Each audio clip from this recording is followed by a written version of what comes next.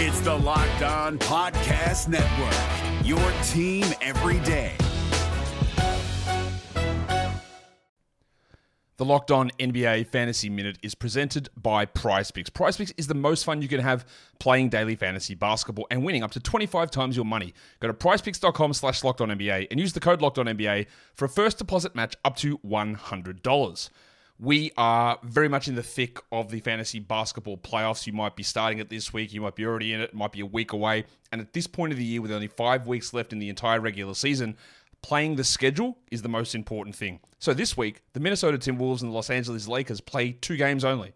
So any fringe players you have from those teams, even guys, yes, like Kyle Anderson replacing Karl Anthony Towns, that's not worth it with 2 games on. You need to be stacking extra games, and you need to be looking at the teams with 4 games. You need to be looking at teams with games early in the week and then switching them out for teams with more games later in the week.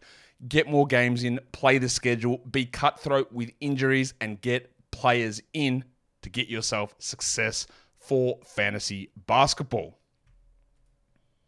Jackson Gatlin here, host of the Monday edition Locked On NBA podcast. Every Monday, I cover the 3 biggest stories in the NBA with the local experts from Locked On. It's an awesome recap of the weekend of the NBA and a look at what's ahead. Mark your calendars on Monday to join me for Locked On NBA podcast, available on YouTube and wherever you get your podcasts. You are Locked On Raptors, part of the Locked On Podcast Network.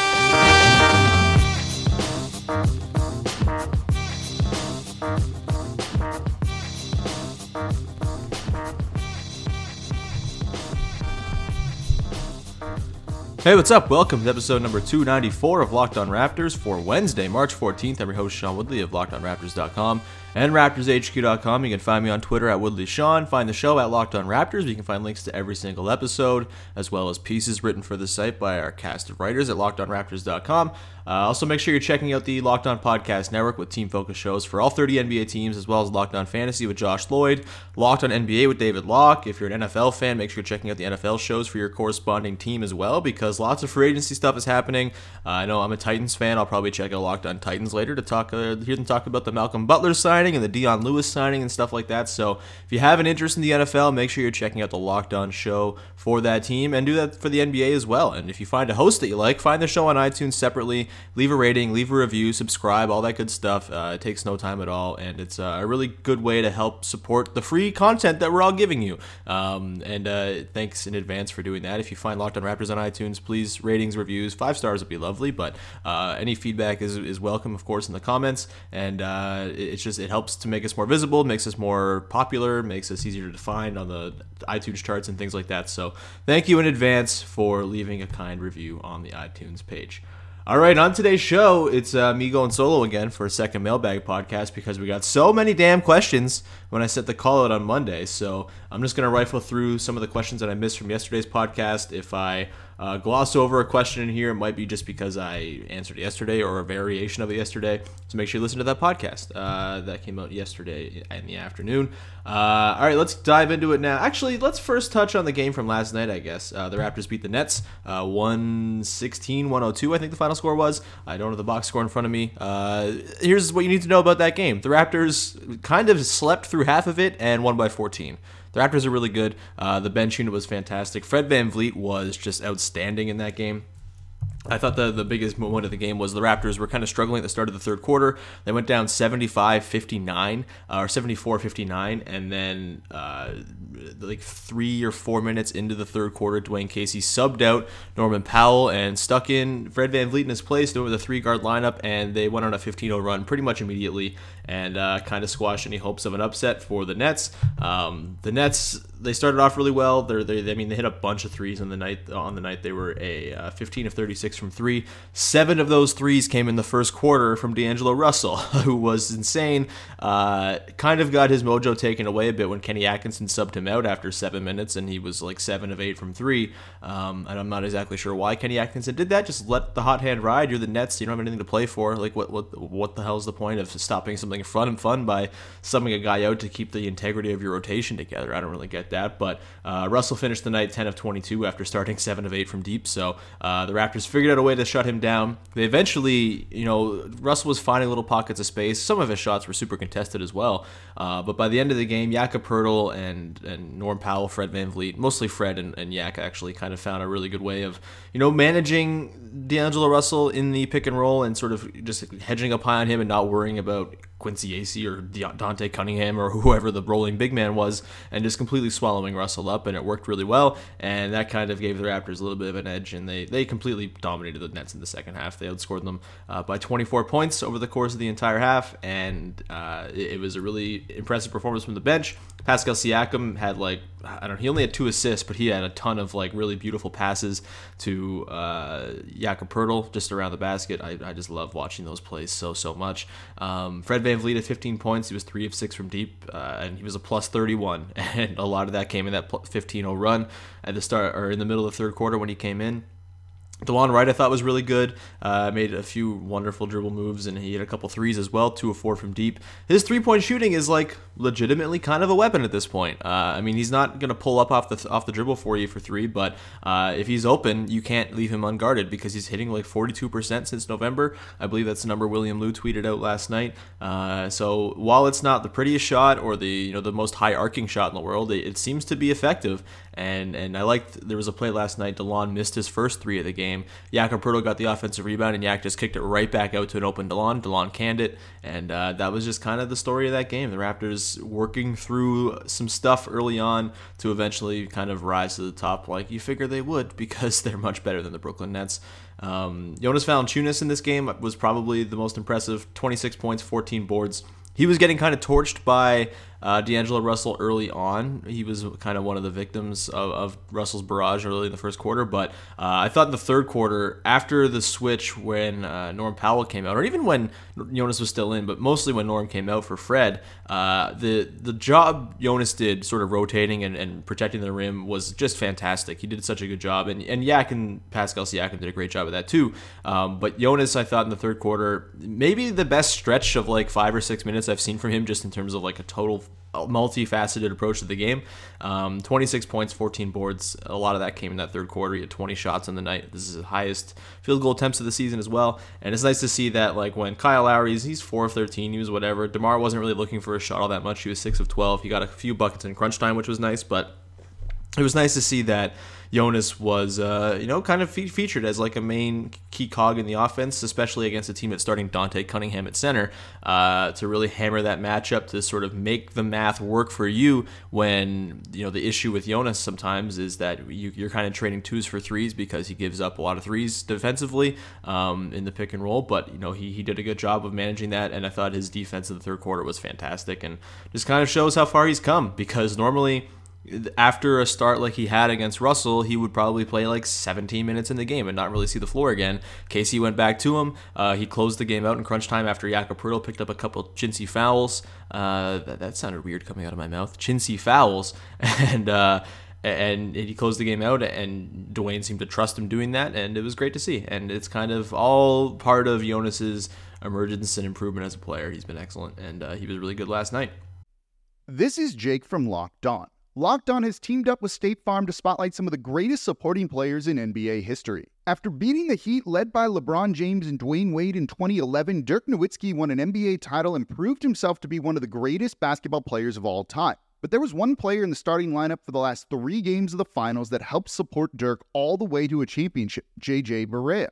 Led by JJ and Jason Terry, the Mavs' second unit proved to be the strength throughout the playoffs, where they led the NBA in bench scoring. But for games 4, 5, and 6 in the NBA Finals, Mavs coach Rick Carlisle inserted Barea into the starting 5 to help the Mavs space the floor and put more playmaking around Dirk. JJ Barea had a knack for running the pick and roll with Dirk that helped the Mavs score more efficiently on their run to a title. Dirk Nowitzki couldn't score the way he did if he didn't have much needed support from someone like JJ Barea. Sometimes you and I need that kind of support too. Think of State Farm like a pivotal team player. When you need help protecting the things that matter most, remember the jingle and just say, like a good neighbor, State Farm is there. All right, let's get to your mailbag questions now. Let's get to this one here from Dan Grant at Slam and Danny G. Was on the show over the weekend, recapping that Rockets game. If you want to go back and listen to that one. Power rank the potential Raptors playoff opponents in terms of who you want to play in round one. So first would be who you most want, etc. So I'm not gonna go with like the teams that are in the top 4 right now because it feels like it's probably like a 4-team race to potentially finish 8th. The Raptors are 4 games up on first right now. I don't really see them falling out of first at this point. I think their magic number is 12, and it's going to be hard for the Celtics with all these injuries that they're dealing with right now. Jaylen Brown, Marcus Smart, Kyrie Irving's knees messed up, and Daniel Tice being out for the season. Like, that's a rough blow for the Celtics, and that sucks because I'd like to see the Celtics be healthy going into the playoffs, but it doesn't look like that's going to be totally a reality, which is a bummer because they've been fun all year and a nice little foil to the Raptors, and if they're not really at full steam, that's kind of a bummer. But I digress. I'll go with the bottom 4 teams right now. They're within 2 games of each other in the loss column. The Wizards, the Sixers, the Bucks, and the Heat. I would say I want to play the Bucks most. Yes, I know people are going to think I'm crazy for that. The Bucks, first of all, are kind of a disaster. They don't really have any identity. I was talking on Twitter with Eric Name, host of Locked On Bucks, last week, and just kind of going back and forth about all the things wrong with the Bucks. They are injured right now. Missing Malcolm Brogdon is bad for them, but they also just don't have that many good players, and they have a lot of dead weight. They just got rid of Mirza Teletovic for some reason. Now, that's a guy who has kind of torched the Raptors in playoffs in the past. Obviously, he was hurt all season, but kind of a strange move by them to bring Brandon Jennings in. Like, this is a team that just brought in Brandon Jennings. Don't be scared of the Bucks. Giannis is fantastic. He has not been quite as good of late, and the team around him, it just doesn't make a lot of sense right now. They don't really have an identity offensively. They have less of an identity defensively under Joe Prunty than they did under Jason Kidd because, you know, at least with Jason Kidd, you knew what they were going to be defensively, and they had something to sort of strive for, which was rotate perfectly, scramble a whole bunch, and try to prevent, any sort of try to keep the ball away from the best players' hands and force, secondary guys to make shots. That's not what they're doing anymore because while they're still trapping a little bit, they're not quite as aggressive. They're picking their spots a little bit more now, and it doesn't really seem like they have much of an identity on defense either. And on offense, it's just like no one knows. There's not every time down the floor, it's just like a grab bag of what you're going to get, and a lot of it is not very attractive. So give me the Bucks in the first round. Also because they're just more entertaining, and the Giannis thing is fun. I like dealing with Bucks Twitter on during a playoff series. That was fun last year. They were cool people, and I'm not interested by the Heat. So maybe the Heat are a worse team, but I'm just uninterested by them entirely. So I'm going to say Bucks 1 in terms of who I want to see the most. Probably the Heat 2nd, just because I think they're much worse than the Sixers or Wizards. And like I said, they're very uncompelling. But at some point the compelling factor moves into scary, and that I think is the case with the Sixers and the Wizards. I'd say the Wizards are the 3rd team in that power ranking there. Sixers probably last, and it's kind of crazy. I was saying a couple months ago that give me the Sixers in the first round because they're a bad crunch time team. They're not all that impressive, but they've been much better lately. They're like top 5 or 6 in net rating in the entire league right now. Their defense is excellent. Joel Embiid is a monster, and Ben Simmons obviously is excellent as well. I think Ben Simmons might be a guy you can maybe expose in the playoffs a little bit, but we'll see. I would say give me the Sixers last among those 4 teams because the Wizards, as much as they're scary and the playoff demons of the past, I think they're a little bit more of an easy matchup for the Raptors than the Sixers, who are just an inherent matchup problem because they're enormous across the board, and Joel Embiid is just such a monster that I don't really want to mess with that in the playoffs until the last possible moment. If they can finish in the 6th seed, that's probably ideal for the Raptors to try to avoid them in the second round. We'll get to potential other second round matchups, but the Sixers are scary, and I would say they're probably last among those 4 teams. So Bucks, Heat, Wizards, Sixers, I think. And then if we're going to the second round, if I'm going to rank the top 4 teams in the East, I mean the Celtics, Pacers, Cavs. Pacers, I think, will be number 1 for like a second round matchup. Celtics, obviously, they're going to be locked into 2, so it's not really a thing to worry about till the conference finals. And the Cavaliers, I don't want to play the Cavaliers, although we'll get to a question about the Cavs later. I'm less scared of the Cavs now than I ever have been, which is crazy, but we'll get to that in a sec. Next question here from Lisa Helene. When is OG back?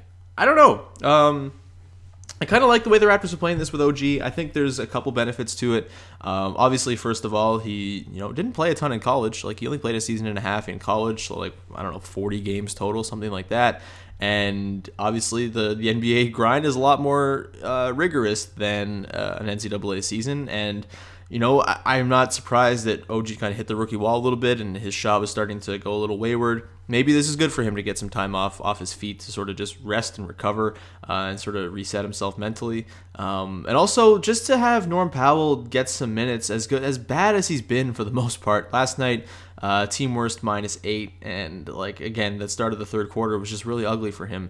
I just think you need to get Norm some sort of semblance of minutes, and it's so hard when you're running 12 guys or 11 guys or whatever it is at this point. Malcolm Miller's getting some run lately.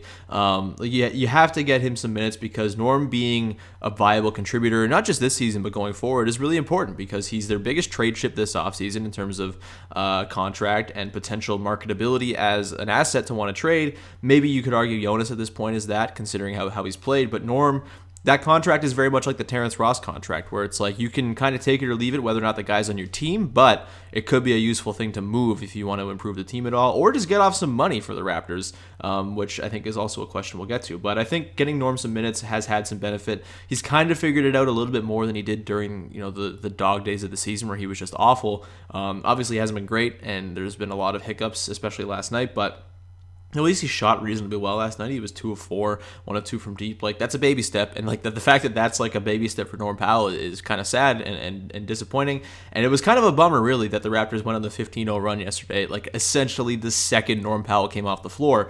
That bummed me out a little bit, but I think these minutes are important for Norm, because the value of him turning things around and the upside of him turning things around and being a viable contributor is just so important. So I'm okay if the Raptors take their time with OG and just sort of make sure he's at 100%, because you don't want a guy who's had knee injuries in the past to be sort of favoring an ankle or anything like that. I'm okay if OG takes another week or 2 off, to be honest. Get him back for the start of April, hopefully. He might be back before then. He's been like doubtful on the injury report for the last few games, so he might be much closer than that. But if it takes till March 28th or whatever it is, I'm totally okay with that, because these Norm minutes are going to have value, and I just don't know where they're going to come from once OG's back, and if he's playing at least close to where he was at the start of the season. So no rush on OG, although I think he should be back reasonably soon. No matter what moves you made last year, TurboTax experts make them count. Did you say no to a big wedding and elope at the county courthouse? That's a move. Did you go back to school to get your degree? That's a move. Did you relocate for a fresh start? Well, that's literally a move. Maybe you moved into a houseboat instead of a house, or switched gears from rideshare driving to video game streaming. Or you rode the stock market to the moon and back.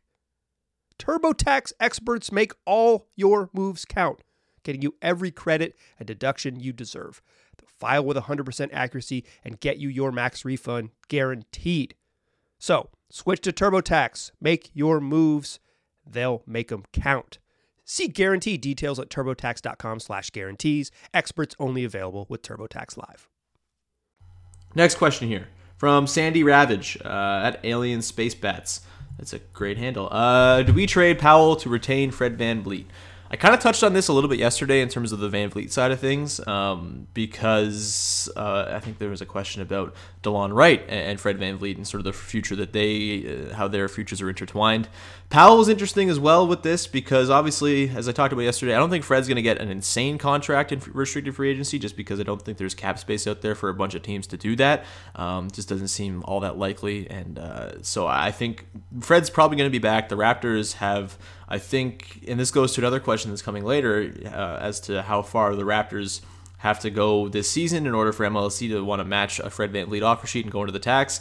I think it's already there. I really do. I think winning 50 games, I think the underlying data of the team, I don't think you can argue that this team isn't like as close to a contender as it's ever been.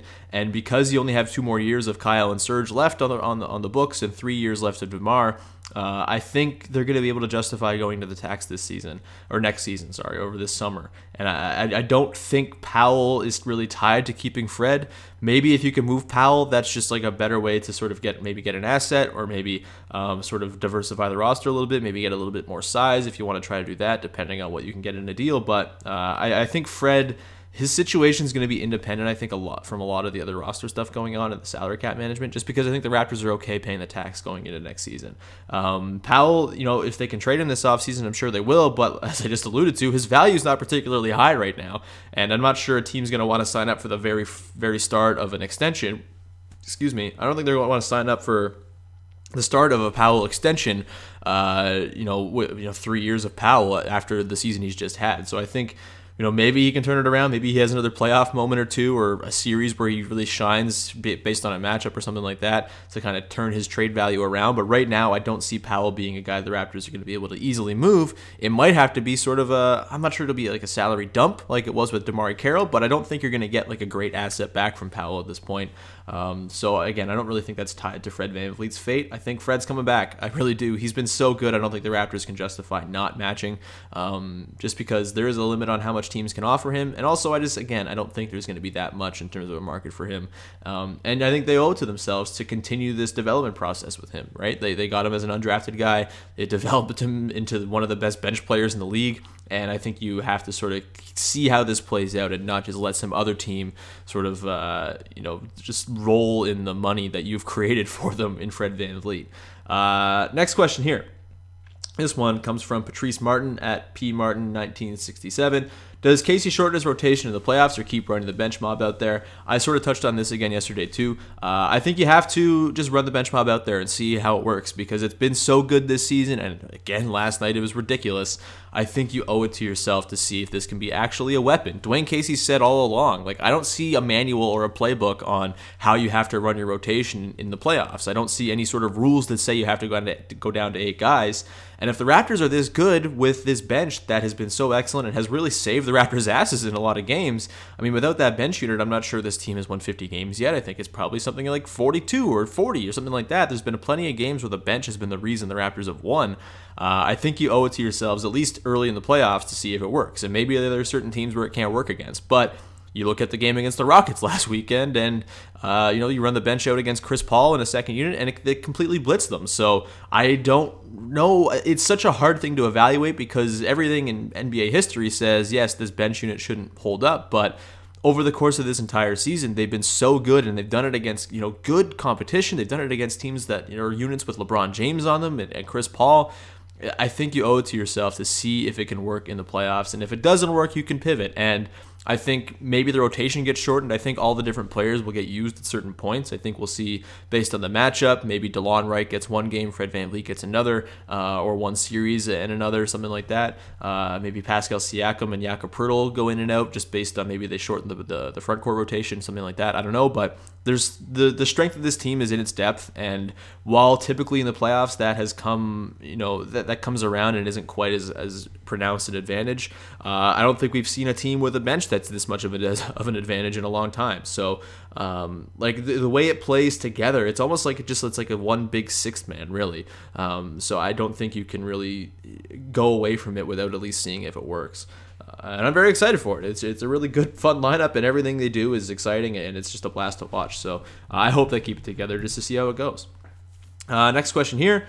From Giraffes Doing Things at Low Energy Louis. He was the one who also asked the question about MLSE going into the tax, but let's get to this one here.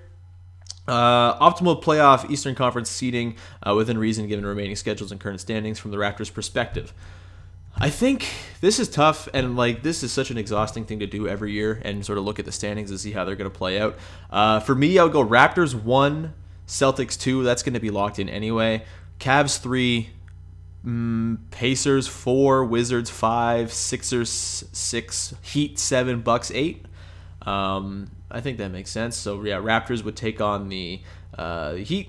You'd have the Celtics take on the Raptors take on the Bucks, Celtics, and Heat. You'd have Cavs, Sixers. So one of those very dangerous teams would be knocked out and would be sort of taken out of the Raptors' way. And then you have Pacers, Wizards, which the winner of that would be the second round matchup for the Raptors in an ideal world. And I would take that over a Cavs or a Sixers second round matchup for sure. So go Raptors, Celtics, Cavs, Pacers, Wizards, Sixers, Heat, Bucks. Give me the Bucks in the first round, man. Don't be scared.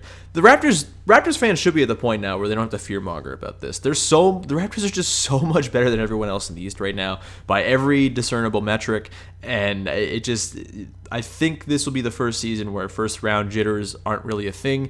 I think the Raptors believe in themselves. They're pretty confident in themselves right now, I think. And how could you not be? Even Dwayne Casey said last night after the game that he's having fun, which is insane. Kyle Lowry quickly disputed that and said he's just saying that. But I think the Raptors are really kind of recognizing right now that they're just really goddamn good. And there's no reason for them to be worried about a Bucks or a Heat in the first round. And I think they should be totally justified in thinking that this should be a different playoff experience than it has been in the past, because everything about the process is different, the team is different, the roster makeup is different, DeMar DeRozan is different as a player, Kyle Lowry's healthy this time around. Lots of signs are pointing towards this being actually where the Raptors can kind of get their feet under them in the playoffs and get off to a good start and not lose a damn game one. I'm pretty confident, and I think the Raptors are confident themselves too that this is going to be a different playoff run. So hopefully the playoff fear mongering is limited this season as opposed to the last few seasons, or even even as far back as 2013-14 with that Nets matchup. I think the playoff worry warts should just kind of enjoy it and just kind of be like, all right, any team the Raptors play in the first round, they're probably going to beat. And to dovetail from that question to the last question from Abigail A at AA Marty 1. We look like the clear best team in the East, regardless of LeBron being LeBron. So are we at the point where it's finals or bust this year? This is fascinating. I don't think at the start of the season we ever would have thought that finals or bust was the goal for this season. I figured the goal for this season was develop young guys, make it to the second round of the playoffs, and look respectable against whoever ends up beating you. Obviously, the goalposts have moved a little bit because they've been so just impressive this season, and they're at 50 wins on March 13th.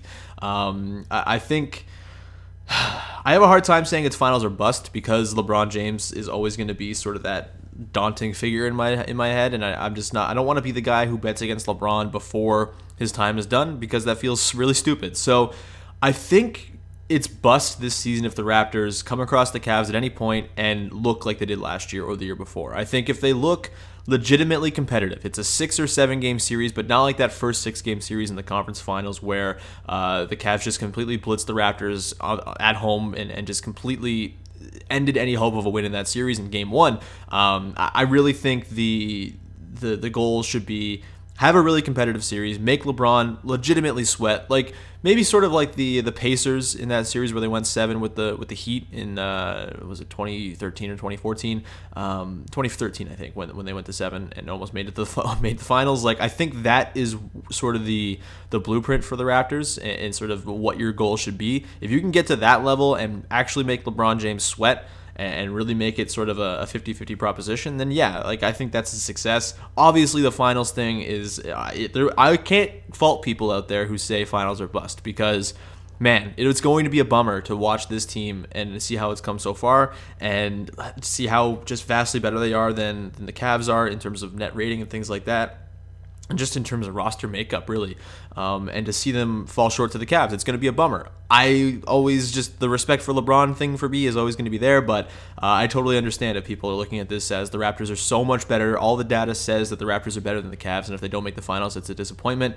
I'm not quite there. Maybe if they finish with like 62 wins and just completely blitz the Cavs, and it's going to feel worse too if it's a second round matchup, just because, I don't know, I know it doesn't really matter because you're measuring yourself against Cleveland anyway, but it will feel worse, I think, because deep playoff runs are fun. Winning playoff series is good and enjoyable. It's good to go deep into the playoffs. So I'm really holding out hope for the Cavs to pull out that 3 seed just so we can delay that series to the last possible minute. I mean, I'm okay if the Raptors play the Cavs in the second round. I'm feeling confident that, like, if you're to play that series 100 times, the Raptors probably win it 50 to 55 times. I don't know. The LeBron thing is, he kind of messes up the math, right? He messes up the calculus. But yeah, I totally do not begrudge anyone who says finals are bust this year. I'm not quite there, but I might get there depending on how the season ends. Let's just hope the Cavs get the 3 seed and the Raptors can go on a deep playoff run and sort of, if they go two playoff series with looking impressive and they go win 2 playoff series in 8 or 9 games or 9 or 10 games, whatever it is, that could sort of change my mind as well, right? Like if they go through that and then they look maybe 75% of what I just talked about with the Cavs. Maybe they go to 6 and it's like a reasonably close series, but the Cavs look like the class of the series for most of the time. Raptors pull out a couple games, but it's not like a blowout series where they lose by 100 points in aggregate. I think I could get on board with that if the first 2 rounds look really smooth, because think about it too, you can build upon this season. This is not the be-all end-all year for the Raptors. I mean, obviously the Sixers are on the come up. The Bucks eventually will get a coach and figure things out, you would think, with Giannis. And the Celtics obviously are going to get Gordon Hayward back, and Jaylen Brown and Jason Tatum will be that much better. They have more picks to deal with as well, and just they're very annoying and have everything. So obviously the landscape of the East might change next season where it doesn't seem so open, but I do think that this Raptors team can get better next year as well, because they are loaded with young talent that's still projectable, still on the up. And so I think while this season feels like it might be the best chance, and it very well could be the best chance, I don't think it's the only chance. So finals or bust is not quite there for me, but once again, if you are in that camp, I can't blame you whatsoever. All right, that's going to do it for me on this one. Thank you so much for tuning in. I'll be back again tomorrow with another episode. The Raptors play the Pacers tomorrow, which should be a fun game. The Pacers are very good, and it will be the Raptors' interest to beat the Pacers to sort of give the Cavs the edge in the race for the 3 seed. So excited for that one. I'm not sure if I'll have a podcast with anyone from the Pacers side of things, just because of scheduling and stuff like that, but there will be a podcast at some point tomorrow, whether it's before or after the game. And thank you so much for tuning in. This has been fun. You can follow me on Twitter at WoodleySean. Follow the show at Locked On Raptors. Leave a rating, leave a review, all that good stuff. Very much appreciate all the support people have given. And I think there are some new listeners, just based looking at the numbers. I think there's some new listeners of late. And a big thank you to everyone who's listened to the show, even once since it started. We're almost on 300 episodes now. And this is still the best part of my week, doing it every day. And I appreciate anyone who's listened, and thank you so much. And really excited for a fun playoff run here. It should be great. So tell a friend, tell your Raptors crazed bandwagon jumpers that if you want to, if they want to get content on the Raptors, tell them to come to Locked On Raptors. I would very much appreciate the recommendation. And thanks to anyone who's already listened to the show and shared it around. You guys are the best. All right, I'm gonna wrap things up. Going to go play some basketball now. All right, everyone, have a good one, and we'll talk to you on Thursday with another episode of Locked On Raptors. Cheers. Hey, Prime members, you can listen to this Locked On podcast ad-free on Amazon Music. Download the Amazon Music app today.